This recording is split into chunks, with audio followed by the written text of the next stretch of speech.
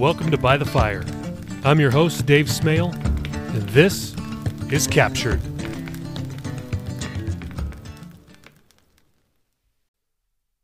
Chapter 15. Panic on the Flight Deck. The flight schedule was jam-packed as usual. The flying missions, or sorties, began just after 7 a.m. and would continue until just after 10 p.m., with a break in the action from 5 to 6 p.m. Today was not only mission flying, training missions were sandwiched in to the schedule. Aviators practiced takeoffs and landings, ground crews practiced taxiing and stacking the planes, parking them in organized rows. Raoul was still in training and thus was required to be shadowed by a qualified yellow shirt. Today, the yellow shirt shadowing him was none other than his supervisor, Collins. Knowing today would be Raoul's final day as a trainee, Collins set himself up to have the honor of giving Raoul his final sign-offs. At just after 10 a.m. during a busy part of the morning, in which they were moving all the aircraft from the front of the ship to the rear, referred to as unpacking the bow, Collins tapped Raoul on the shoulder and pointed to an FA-18 Super Hornet rolling their way. Raoul examined it for a moment. It didn't look any different from the dozens of others taxiing about the deck. Raoul looked back at Collins and gave him the backwards head tilt, the universal sign for, "What's up?" Collins cupped his hands over the earmuff on Raoul's flight deck helmet, also called a cranial. "See that one?" he yelled, gesturing at the approaching jet. "That's the skipper!" "Our skipper?" Raoul yelled back. Collins didn't regard Raoul's question as a stupid one. There were many skippers on board. The COs of each air wing squadron, also called skippers, often flew their squadron's airplanes. "Yeah, so let's make you look real good," Collins replied. "Roger that." Aircraft carrier commanding officers are also required to be pilots or naval flight officers. The CO of the Eisenhower was the former. To maintain his certification as a pilot, he had to keep a minimal number of flight hours, takeoffs, and landings on the books. The likelihood that Raoul would be the one to handle his plane was slim to none. He swelled with pride. It was both a great honor and completely nerve-wracking. The yellow shirt taxiing the skipper's plane looked over his shoulder to see whether Raoul was ready. Raoul raised his left arm like a wide receiver, signaling a quarterback that he was open for a pass. The other yellow shirt tapped his helmet with both hands and extended his arms toward Raoul and Collins. The customary signal for, "I'm passing you to the next guy." A snappy hand salute later, the yellow shirt was off to taxi the next ready aircraft. Raoul immediately took control, performing his taxiing signals flawlessly. The CO rolled toward him and Collins slowly and methodically. When the plane got close enough, Raoul would look over his shoulder, make sure the next yellow shirt was ready, and pass the skipper's plane over to him or her. Just 10 more feet and he'd be done. The skipper's plane suddenly stopped, unprompted. Confused, Raoul continued the taxiing motion. He could barely see the man through the glare of the cockpit canopy. Raoul squinted, finally making out the skipper was yelling into his radio helmet mouthpiece while craning his neck toward the ship's stern. Raoul continued the taxi signal. Collins had not told him to stop, so he was doing the right thing. The skipper glanced back at Raoul and abruptly presented a closed fist, letting him know that he'd meant to stop the plane. Raoul gave the skipper a thumbs up and ceased the taxiing signal. "Man all recovery stations! Man all recovery stations!" came the frantic voice of the head air traffic controller, the air boss, over the flight deck's announcing systems. "Recovery stations?" Raoul thought. "We're about to land planes? We ain't even done launching them yet." Raoul looked aft toward the rear of the ship and saw an aircraft on approach. He couldn't tell what kind of plane it was, but right away he knew something was very wrong.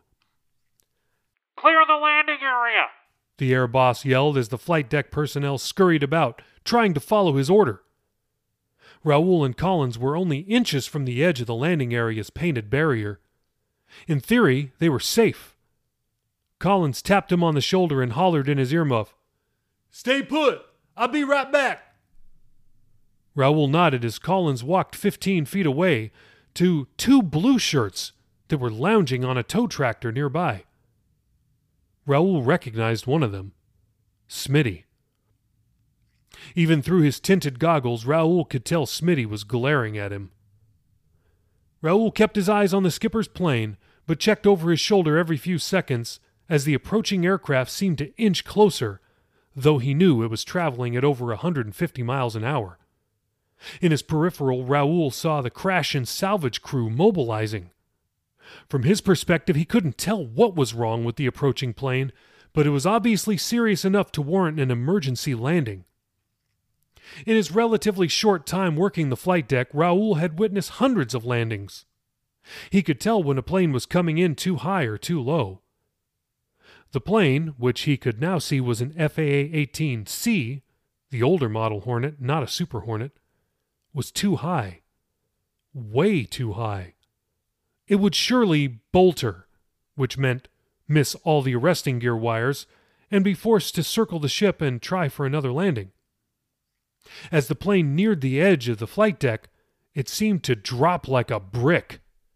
It slammed into the landing area, sending a shock wave, which Raoul felt in the steel under his feet over 100 yards away. It felt like an earthquake.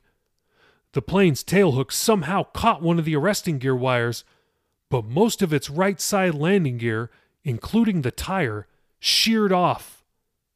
The jet's right wing dropped. Sparks shot out as it skidded on a fuel tank. Hydraulic lines from the sheared landing gear sprayed red hydraulic fluid as if its cardoid artery had been cut. The sparks mixed with the hydraulic fluid and ignited in a burst of flame which shot out from behind the plane. The lopsided jet came to a halt as the arresting gear wire did its job. Though the aircraft had stopped, the 6-foot piece of sheared landing gear careened right towards Collins! Collins, still talking to Smitty and the other blue shirt, had his back turned as the mass of steel and hard rubber barreled unimpeded toward him at close to 100 miles an hour. In seconds it would meet with Collins' body and either permanently disable or kill him.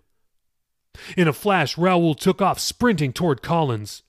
Smitty and the other blue shirts saw the landing gear coming, jumped off the tow tractor and darted away. Collins watched confusedly as they bolted, neither of them giving any indication that death was headed his way. And, though Raoul was running at top speed, the landing gear was closing in on Collins much faster than he was. The heavy mass, only a few feet away from Collins, who still didn't see it coming. Raoul lowered his shoulder, extended his arms, and lunged. All Collins felt was something strike his lower back. He was vaguely aware of the crash landing alarm sounding through the loudspeaker. His head and torso snapped backwards and then forwards before he realized that he was being propelled by something. His arms and legs failed to catch him as he landed face first on the flight deck's rough surface. Something was on top of him. Or someone. Raoul got to his feet and reached under Collins' shoulders, hoisting him off the deck. A dazed Collins finally turned around to see what had happened. The crash and salvage team smothered the aircraft with foamy firefighting solution known as AFFF. "What the—" Collins began but stopped when he felt the warm blood trickling down his face. "What'd you tackle me for, Diaz?" "Hey, it was either me or that." Raoul pointed to the sheared landing gear, which had skidded behind the skipper's jet and come to a stop when it struck the scupper, the steel bumper at the edge of the flight deck. Collins stared at it, dumbfounded. He looked back at Raoul, then at the landing gear, then Raoul again. "Hey, come on," Raoul said, motioning for them to retake their position at the front of the skipper's plane. The skipper was already calling for the plane's maintenance crew so he could shut down the engines and tend to the events that had just taken place on his ship. There'd be no takeoffs or landings from this flight deck for a while, not with the crash and salvage crew handling a downed F-18 in the landing area. After turning the skipper's plane back over to Squadron's maintainers, Raoul and Collins found Chief Hask wandering around the flight deck. What the heck happened to you? Chief Hask asked. Collins started to explain, but Hask didn't seem interested. Look, tell me later. Just get to medical, okay? Those cuts look pretty bad, Hask said. Raoul and Collins walked toward the exit, watching the crash and salvage team extract the pilot from the downed F-18 and chatting about what had just happened. "Yo, man," Collins said. "I played some ball in high school. I took some hits from some pretty big dudes, but I ain't never got tackled like that, man. That was real." "Yeah, I forgot to tell you I was a linebacker for the Raiders," Raoul joked. They shared a laugh. Then Collins noticed Raoul was limping. "You all right, man?" Collins asked. "Oh, yeah. I got hit in the foot. I guess I'm just starting to feel it." Collins looked at Raoul in astonishment. "Whoa, it hit you? That thing hit you?" "Just real quick. It's no big deal. I'll be fine." "Man, you best come to medical with me. You might have a broken ankle," said Collins. Raoul thought about it for a moment, then agreed. He told Collins he'd let Chief Hask know and join him in medical shortly. Collins nodded and headed toward one of the flight deck's many exits. Raoul turned and stopped, surprised by who was standing right in front of him. "You Airman Diaz?" Raoul snapped to attention in front of the skipper. "Yes, sir." You can stand at ease. It's all right. Raoul relaxed. The skipper, whose name was Captain Yancey, examined Raoul proudly. "Just wanted to tell you that what you did was remarkable. I saw how you saved your shipmate back there." Thank you, sir." "No, thank you, son. You just saved another man's life. That took a whole lot of courage and bravery." Raoul thought it would be awkward to thank the skipper again, so he just nodded.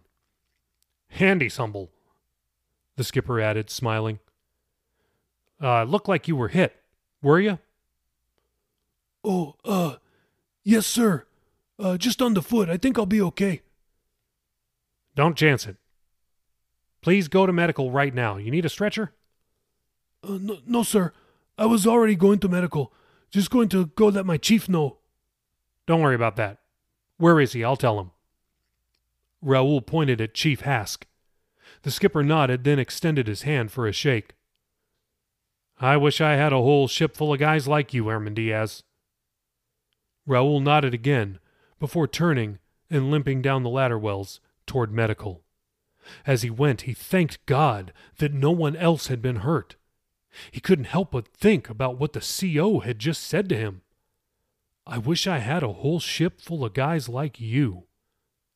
If only the man knew of Raoul's sordid past, he may have revised that statement. From behind a parked aircraft, a devious scowl crossed Smitty's face. You've been listening to By the Fire, and I really hope you enjoyed what you heard. Why don't you let me know, one way or the other? Leave me a review on Apple or on Podchaser. Or you can send me an email, info@davesmail.com. Also, if you go to my website and sign up for my newsletter, you'll get a free novella, Safe House. I'll be back next week with another chapter of Captured. So until then, thanks again and God bless.